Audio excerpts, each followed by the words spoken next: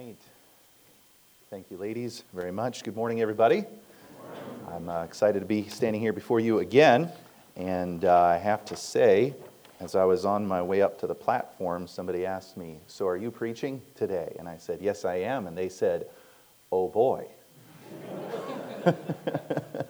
I know last time I preached, I had a pretty sizable burden on my heart, and I kind of came up and exploded a little bit. And God leads that way sometimes. In fact, I want to say this. I do not intend on exploding before you here this morning. I intend on giving you something I trust will be a help and an encouragement to you here today. But just a lesson for the preacher boys. There are some who think, if I'm an evangelist, I have to preach hard every time I preach. Did you know that's a wrong perspective? You know, and there are some, due to insecurity and feeling like they have to prove that they're something, that they're an evangelist worth their salt, they feel like I have to get up and shuck the corn every time I get up to preach. It's not true. What you do need to do, however, is you do need to follow the leadership of the Holy Spirit of God. And when He is the one who leads you to be confrontational and go after an issue hard, you do it. And what will happen is He'll give life, and God will help, and God will meet the need, and people's hearts will be changed, and God's will be done. But if you step in and try and do that because you want to, because you're trying to prove a point, it's flesh, it will hurt, and people will not be helped. As I've thought about it this way, and this is not my message here today, but in Ephesians 4, it's not my text. In fact, you can start turning to 2 Corinthians 1 if you could. But in Ephesians 4, it talks about the gifting of the pastor and the evangelist, and it says all of them are for the perfecting or equipping of the saints for the work of the ministry, for the edifying of the body of Christ. And both the pastoral gift and the evangelist gift are both given to make us useful in the ministry so that God's work can be built up and moved forward. Sometimes that requires a confrontation. Sometimes that requires truth to be presented in a way that's clear and liberating. Sometimes that just means discouraged saints need to be encouraged.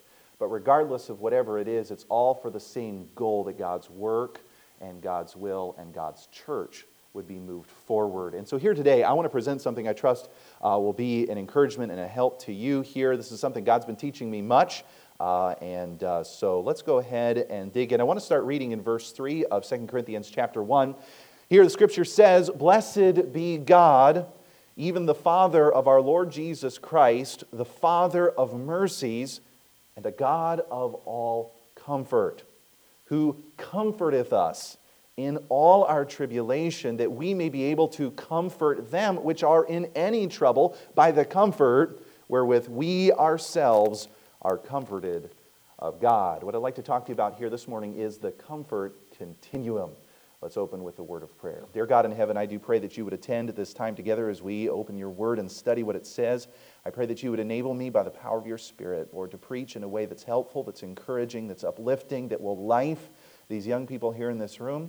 God, what I may have planned to say, I pray, if it's not your will and if it wouldn't be a help, that I wouldn't say it, but I do seek to be filled with your life and your strength, Lord, with your reviving presence. Lord, I pray that you would be here and help us. God, I'm sure there are some who need this message here in this room today, and I pray, Spirit of God, you'd bring it home in every heart that needs it.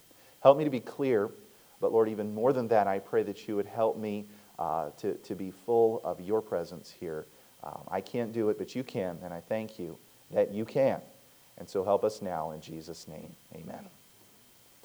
Back in April, my family and I, we were down in Pine Bluff, Arkansas. Where's Will? Will and Wesley were both with us down there. We had a couple of days between our meetings. We had just completed the war in Pine Bluff, and boy, God had met with us, didn't He? God brought out so many young people. It was so encouraging to see not only a lot of young people come, but a lot of young people get saved. And one of the things particularly that was a thrill to me was to see a young man who got saved back in 2012. He got to lead 4 young people to Christ himself that week. And that was just multiplying fruit. It was awesome to see. But we had a couple rest days after that before we went down to Mississippi for our next meeting. And as we were waiting there, I got a bright idea in mind. My son has a little bike. Many of you have seen his little green Hot Wheels bike. And I thought, you know what? Today's the day. Today's the day that we remove the training wheels from his bike.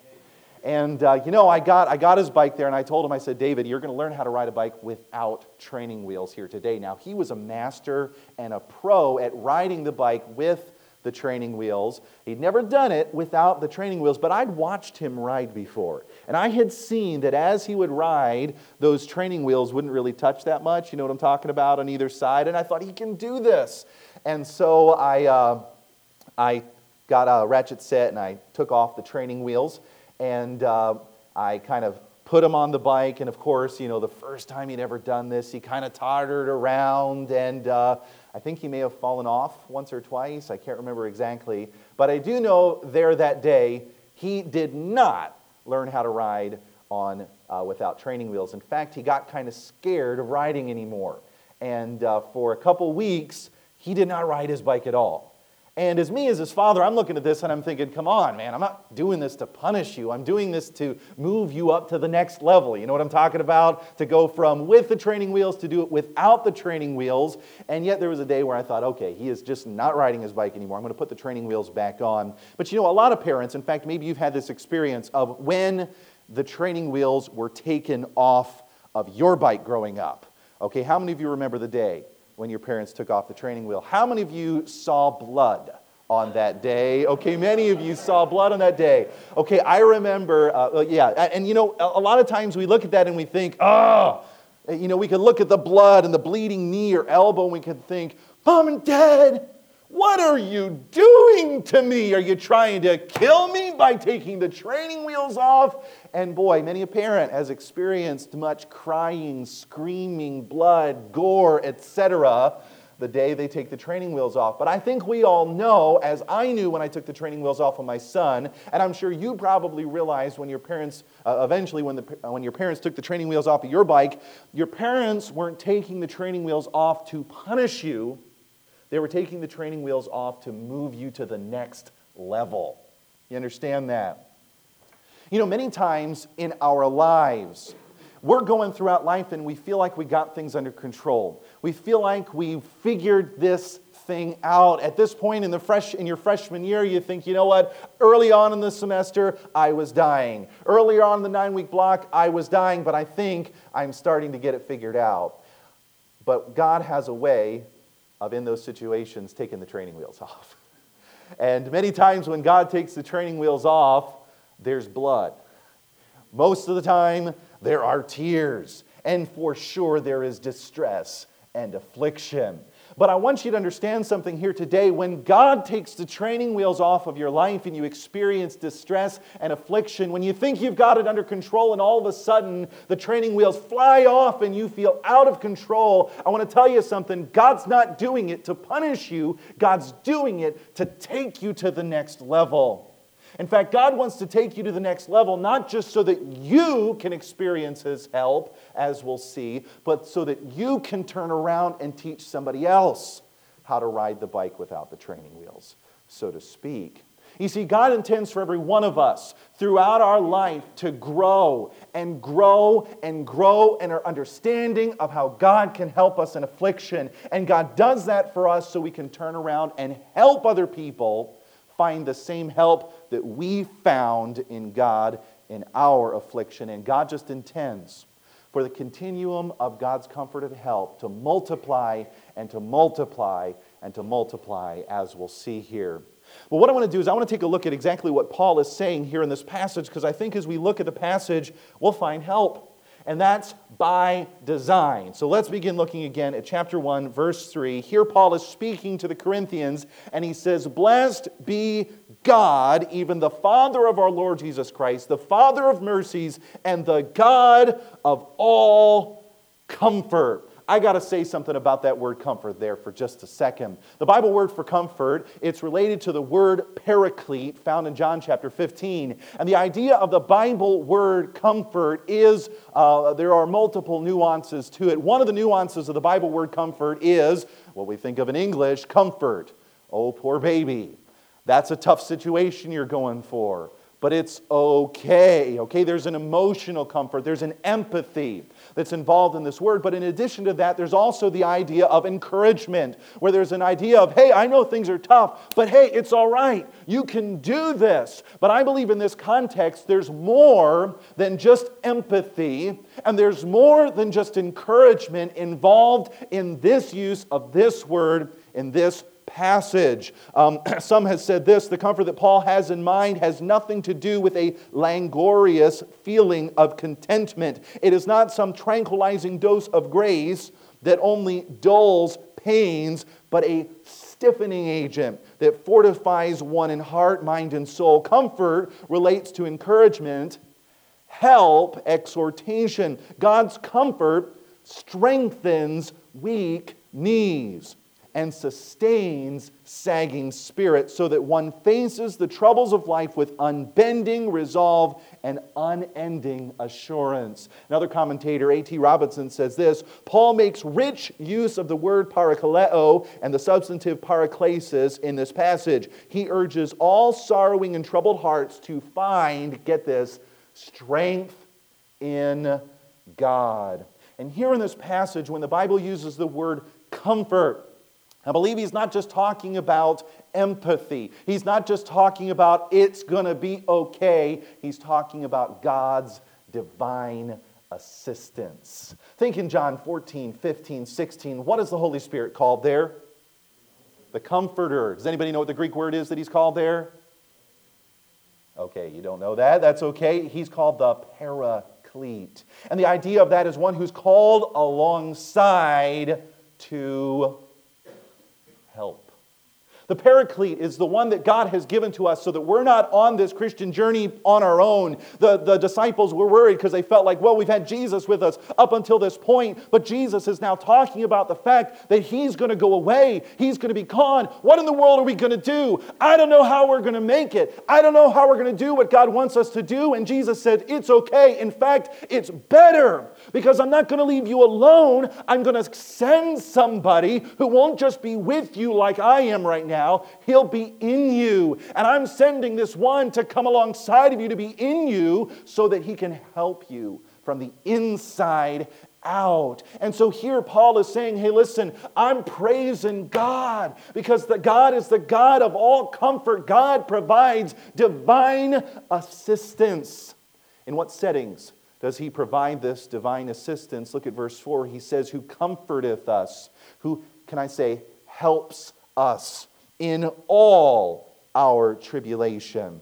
I want you to understand that God wants to show up in your tribulation. You may be here today and your tribulation may be my classes. How many of you, your tribulation is my classes?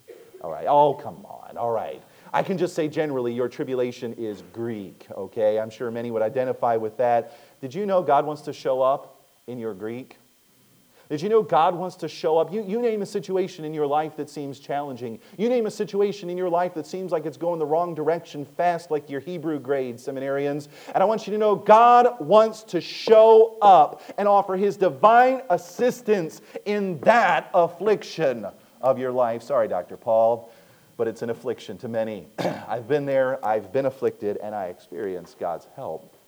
But you know, I got to take a step back here for just a moment. I got to talk a little bit about the letter and why this is so particularly pertinent to those whom Paul is writing. I think you all understand that Paul wrote a number of things and had a number of interactions with the Corinthians. You understand that Paul, on his second missionary journey, was called over to Macedonia, and there he planted several churches. He traveled down the peninsula to the city of Corinth, and there God showed up. He preached the gospel. A bunch of people were saved, and they formed a church. Paul stuck around with those individuals for a year and a half and taught him the Word of God. He taught them the revelation of God, and those people were established. Paul moved on in his missionary journey, and it was between the the second and third missionary journey that Paul received a letter from the Corinthians with some questions. In addition to a letter, he received some word from that church who had said, hey, Paul, I know they wrote you a letter, and I know they've got some questions, but things aren't too hot in the church at Corinth. There's fighting going on in the church. There's fornication going on in the church. There's a focus problem there in that church. And Paul sat down because of these problems in the church and wrote the epistle of 1 Corinthians. Well, after this epistle was delivered, God did a work. There was all kinds of things that happened, and I won't go into that for now, except as a result of some of Paul's correspondence with them, the situation was partially resolved. However, I have to say there were still some misconceptions about Paul there in that church. There were still some factions there in that church. And I would say by and large, there was a great misunderstanding about Paul and how his ministry worked and what it looked like. In fact, one commentator said this, the picture one gets from reading between the lines is that Paul has been exposed to so much suffering that he looks like death. Some Corinthians doubted that the reign of Christ could ever triumph through such a weak and perishable apostle whose life always seemed to be at risk. His mission seemed to be filled with nothing but mishap. Where was the evidence of God's power? For some who evaluated him from a worldly perspective, Paul's unending suffering cast doubt on his apostolic power, and the shame that some attached to his travail subverted his authority in the church. They may have thought that God would do a better job of watching over him if he were doing what God wanted. There were some who looked at Paul and said, wait a second, Paul, bad things happen to you all the time. You can't be a man of God. You know what, Paul? You're constantly facing death in the face. Things are constantly going wrong for you. People are constantly trying to kill you and persecuting you. You're constantly being afflicted, Paul, and we don't know if that's the kind of road we want to go down. We don't think that's how God would really let His representative to the Gentile world be treated. We think God would stand up for him if that was really who you are, Paul. And so there were some in the church that were in factions, and some were saying, I don't know about that, Paul. Things go bad for Paul. I don't know that we should follow Paul because things just go so badly for him.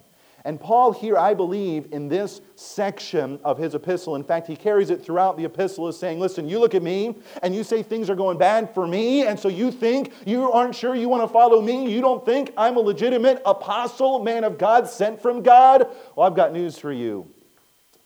God loves not only to send affliction on my life, but to deliver me from those afflictions. In fact, here what he's saying here, he says in verse 4 again, God is the God of all comfort who comforteth us. The us is not just Paul and the people he's writing to. I believe the us is me, Paul, those with me here. He says, God comforts us in all our tribulation, and here's why. That we may be able to comfort them which are in any trouble. In other words, God says, hey, listen, I want you to understand something. Yes, things go wrong in my ministry. Yes, people try to kill me. Yes, there are afflictions and distresses around every corner as I travel the Mediterranean world preaching the gospel. But I want you to know God shows up and He delivers me from those things. And here's why He does it, because He wants me to be able to point others to the comfort, the distress, the help, the divine assistance that I experience in those troubles. He says, by the comfort wherewith we ourselves are comforted of God. So what he's doing is he's setting up here a basic progression. He says, here's what happens. We experience distress. When we experience distress, we look to God. And guess what God gives us? He gives us His comfort. So we experience comfort. Then what happens is we run across somebody who's experienced in distress, and we say, hey, you know what? I experienced distress too. But guess what I found? I found God's comfort. And you can too. And guess what happens? Those people, they look to God for God's divine assistance. And guess what they find? They find God's comfort.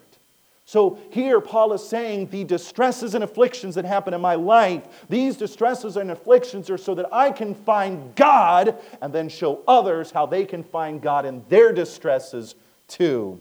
He says in verse 5, for as the sufferings of Christ abound in us, So our consolation, that's the same word for comfort, so our consolation also aboundeth by Christ. And what he's saying here is, in essence, is this: hey, the worse it gets, the more I experience Christ's sufferings, the more the afflictions flare up, guess what I get to find more and more of? God's. So guess what? The harder it gets, the more God gives His comfort. Can I say this? You're going to have a certain level of affliction, if I can say that, in your freshman year. Your sophomore year, it's going to get even more. Your junior year, it's going to get even more. And by the time you're a senior, if you haven't found God's comfort, you're going to want to kill yourself, just about. Okay? Because things do progress. God is intending to move us to the next level so we can find more and more of His comfort. Exactly. It's His help, His divine assistance. And in verse 6, he turns the tables on him. He says, listen, generally speaking, God gives us affliction so He can give us His comfort, so we can turn around and show other people how they can find His comfort in affliction. But He turns the gun, so to speak, on the Corinthians here in this moment. Verse 6, he says, and whether we be afflicted, it is for your consolation and salvation. Look near the end of the verse. Or whether we be comforted, it is for your consolation and salvation. Do you sense a little bit of repetition there? Okay, so he's saying on the one hand over here, if we are afflicted, guess what you find? What does it say? He says, okay, if Paul, I and my party, we experience affliction. Okay, and as we experience affliction, we find God's comfort. And we see somebody else like, oh, hey, you Corinthians, in affliction. And we turn to you and say, hey, guess what you can find in God? You can find His. And guess what happens when we find His comfort? We find deliverance. And what he's saying here is, listen, whether on the one hand, when we're afflicted, guess what? I'm going to skip all the middle steps. Here's the end goal. It's so you can find God's. So wait, we're afflicted? So you Corinthians can find God's.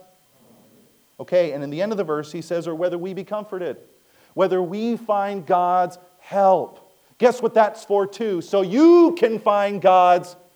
Yeah, just if I put my hand to the ear, just say comfort. Okay, that's how it works here in chapel today. So he's saying, listen, whether things go bad in my ministry or whether God shows up in my ministry, both instances, it is so you Corinthians can find God's divine assistance. You look at me, Corinthians, and you say, we don't know that we want to follow Paul. We don't know that we like the fact that bad things happen. He says, guess what? You would have never found God's comfort had we not experienced affliction and distress. And what Paul here is saying is, listen, we are afflicted so you can find God's comfort and deliverance. And verse 7, he gives us hope for them. He says, and our hope of you is steadfast, knowing that as ye are partakers of the sufferings, those are the afflictions, the distresses, so shall ye be also of the consolation. The idea of what he's saying here is, listen, I'm confident. He may be slightly overstating it here, okay? There's a sense in which the Corinthians, he's a little bit like, I hope they're going to do the right thing. I mean, I'm confident. You ever say something like that to somebody? You know, you're really, really kind of worried that they're not going to do very well in their next Greek test. Well, you don't experience that. But you're kind of worried, oh boy, I sure hope they do okay. And you say, hey, guess what? You're going to do just fine. Okay? I'm not saying Paul is in doubt of God's comfort. The only thing I think he might potentially be in doubt of is them taking God's comfort. Okay? So it's like he's saying this, listen, I'm confident that as you are partakers, as you find me in these afflictions and distresses, you will find my comfort and my deliverance. And by the way, this was not just theory for the Apostle Paul. Look at verse 8. And I'm going to come back, I'm going to give some points of application here. But in verse 8 here, he says, for we would not, brethren, have you ignorant. This is not a brand new thought here. He's given a story to illustrate what he just said. He said, for we would not, brethren, have you ignorant of our trouble which came to us in Asia. Now let me say just a word here. When Paul wrote 1 Corinthians, it's believed that he was in Ephesus, and at the end of the epistle of 1 Corinthians, he said, hey, pray for us. There's a great door that's open to us, but there are many adversaries. And he says, listen, there's a lot of opportunities here, but I'm foreseeing a battle. Pray for us. Pray that God will show up. Pray that God will help us, because I think things just might get pretty bad. And what he's saying right here is, remember that prayer request? Things did go pretty bad, actually. They got really, really bad. He's currently writing from Macedonia. He had just come from Asia, so this is all fresh in his mind. Asia meaning Ephesus, the city in Asia there. And he says here, for we would not, brethren, have you ignorant of our trouble which came to us in Asia, that we were pressed out of measure, above strength, insomuch that we despaired even of life. Sounds like my Greek class. Okay, we were pressed beyond capacity. Okay, this was totally outside of anything we could handle. We were despairing of life itself. Okay, we look at that, and again, we just read words, and we don't tend to catch what he's saying here. He's saying things got so bad. The situation had so spiraled out of control. The opponents, the enemies had so attacked Paul. The city had so got up in a rage against Paul. He was thinking, I don't know how we can go any further. I don't know how we can take the next step. I don't think we're going to make it. I think we're done. I think we're through. In fact, in the next verse, he says, but we had the sentence of death in ourselves. He's saying, listen, I want you to know, we thought literally, not figuratively, literally we thought we were going to die. We thought we were going to die. Okay, you've not experienced that in Greek class, okay? But we really, literally thought we were going to die and go to heaven. Things were bad. This was affliction par excellence. This was distress to the extreme. He's saying, listen, I want you to know it got bad. It got really bad. But God was teaching him something. And he shares his lesson with us here. He said, but we had the sentence of death in ourselves, that we should not trust in ourselves, but in God, which raiseth the dead. You know, it's like this. Paul found himself in a situation where he felt like there was no way forward. He felt like there was no hope, so to speak. He felt like, I'm going to die. Things got so bad. What God was teaching him in the midst of that affliction is God was saying, hey, listen, guess what? You might die. But I could raise you from the dead if I needed to. I could resurrect your grave. I can resurrect you literally. I can resurrect you figuratively. He's saying, listen here, I want you to understand, God was teaching me a lesson that even though I might die, God still had the power, even through that, to do a great and mighty work. In fact, he tells us in the next verse, verse 10, who delivered us from so great a death. I personally don't think that's talking about salvation. I think he's talking about the situation that he's just been talking about. We thought we were going to die. These people, they wanted to kill us. It was totally beyond our capacity to handle. We thought it was all done. We thought, all right, it's going to be 2.5 missionary journeys of Paul the Apostle here. Okay, and he's saying, listen, we thought we were a goner. But God was teaching us that, you know what, even if we died, he could raise us from the dead. And you know what? He delivered us. He showed up. You know what we call that? We call that God's... Yeah, let's try that again. Okay, we thought we were going to die, and God showed up and delivered us. You know what we call that? We call that God's comfort, His help, His divine assistance. But you know, not only did he see God deliver him in that setting, in that particular instance. It wasn't just that he saw God deliver him in methods of Bible study. It wasn't just that he saw God deliver him in first year Greek. He's saying, listen, I know God delivered me there, but he took an application further than that. He says, verse 10, who delivered us from so great a death and doth deliver. In other words, he's not done. He delivered me there, and guess what? He is delivering me now. He continues to deliver me. In fact, he goes on and he says, in whom we trust, that he will yet deliver us.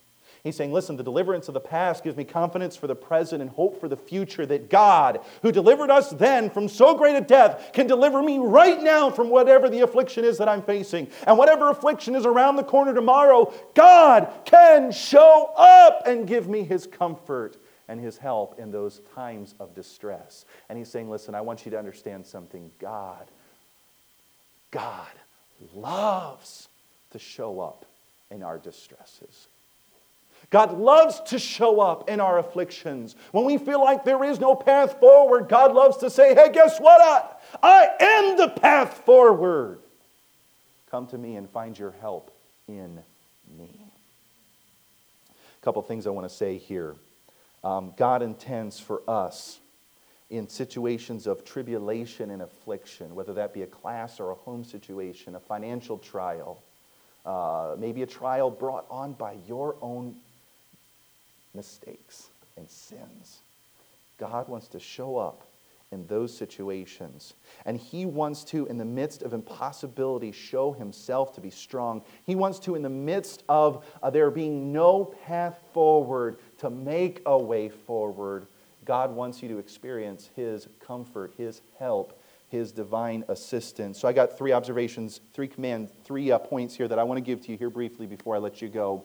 First is this: find God's comfort. You may be here today and you say, preacher, I am really, really in a hard spot right now. I don't know that I can find a way forward. I'm not getting it in Greek class. I don't know how I can move forward in this class or the other class. I feel like I'm hitting a brick wall in my music practice. I've got a big a recital coming up, and I just don't think I'm going to be ready. I don't know. I haven't led anybody to Christ in weeks and weeks, and it's bothering me, and I just don't feel like I can move forward in this situation. I've got a huge school bill, and I don't see how God can pay for it. I don't know what to do. I don't see a path forward. Here's my counsel to you. Find God's comfort. Get alone with him. Seek his face and find his help. He is the God of all comfort. He wants to show up in your situations. So get alone with God, reach out to him, and don't rely on yourself, but rely on him to change the situation for your good. So number 1, in the midst of distress, take God's help. Number 2, don't just find God's comfort, learn God's comfort. You know, many times we experience deliverance and we think, oh, that was lucky. Phew, I'm sure glad that situation worked out. Boy, I hope I never see a situation like that ever in the future. But you know what? God doesn't just want us to take and find his help in distresses. God wants us to learn that that's how he works. Okay, don't think that the distresses and afflictions will be done when you're done with my class. There are plenty of afflictions and distresses to come after that. Dr. Paul's got second semester. Okay? Don't think that all the problems, the financial challenges and trials will be over when you graduate from college. Can I tell you, they've just begun. And what you've experienced in college, the things you've had to believe God for financially in college, are so that he can take you to the next level when you're out and about beyond college. Learn God's comfort. God brings distresses in our lives so we can be overcomers. Listen, you can't be an overcomer unless you have something to overcome. And God can't show his comfort in affliction unless we experience affliction. When distresses show up the worst, God is up to his best. You know, I really don't have time for the story, but just briefly, some of you may have heard after we were done here for the Falls Cola Clash VBS this last summer, we had a long drive to get down to Bel Air area, Maryland. And we had 2 days to do it. And we drove from here. One of our team members had snapped her ankle. Well, not snapped, but severely sprained her ankle. Our team was tired because Falls VBS does something. It totally drains you. And while the rest of you all got a chance to sack it out the following week, we had another Cola Clash to go to right after that. And so we're on our way driving across the country. We stopped overnight in Ohio, and part of our team caught up because they had a doctor's appointment, and we're making our way down after Ohio there in Broadview Heights, and we're making our way down. And just about a half hour after we started that morning, I was looking out the rearview mirror, and I said, "Hey, Joe, Brendan, does the trailer look a little crooked to you out there?" And they turned around and looked, and they said, "Yeah, it does." And I said, "Oh, no." So I pulled over to the side of the road, and I went out, and I looked underneath the passenger side tires, and sure enough, one of the shackles that was holding the suspension together was hanging down underneath.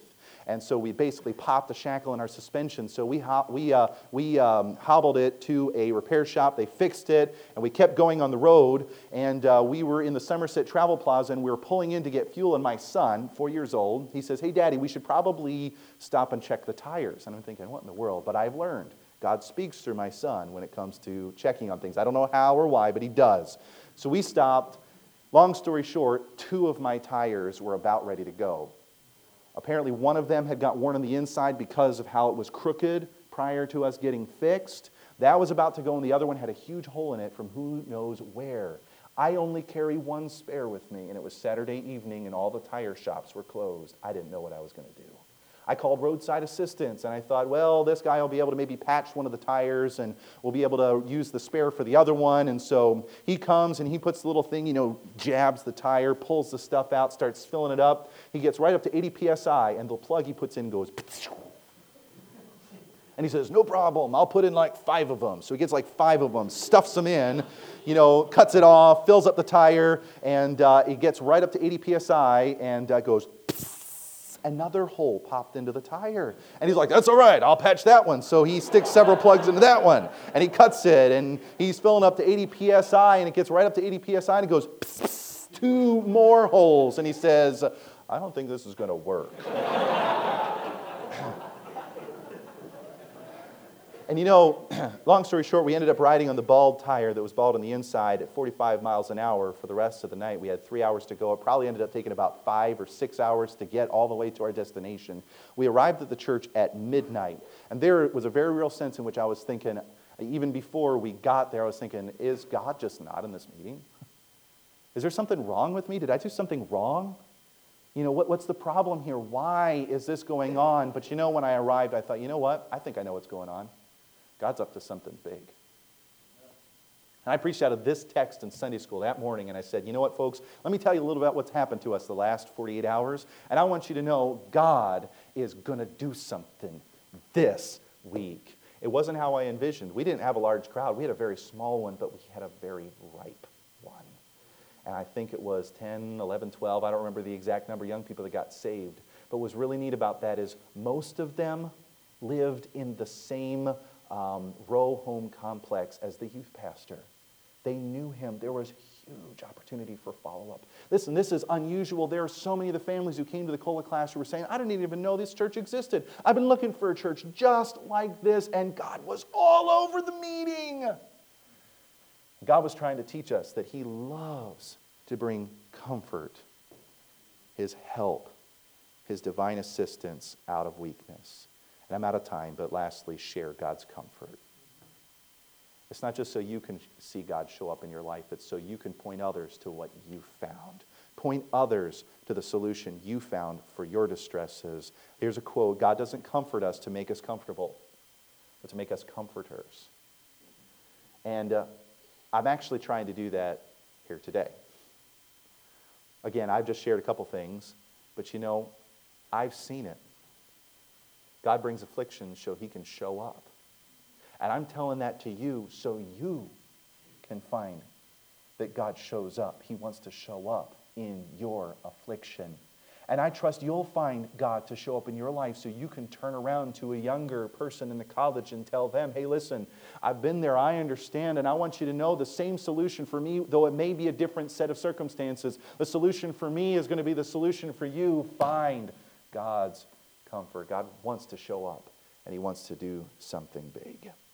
You may find yourself in a very difficult situation, but I want you to know God will meet you there. He'll deliver, and He'll use you to point others to Him as well. Let's go ahead and have every head bowed and every eye closed here before I let you go. How many of you here would say, Brother Bosler, as you've been talking here this morning, I needed this message. May I see your hand? I don't doubt that most of you have been going through a circumstance of affliction in one form or another. Well, here's what I want to encourage you to do here. If we could all please stand for just a moment. In a moment, the piano is going to play, and if God has touched your heart about a way in which you need to believe Him for your present distress, I want to encourage you, come out, come forward, talk to God about it, reach out and take God's comfort for your distress. As the piano plays, you come and talk to God about it.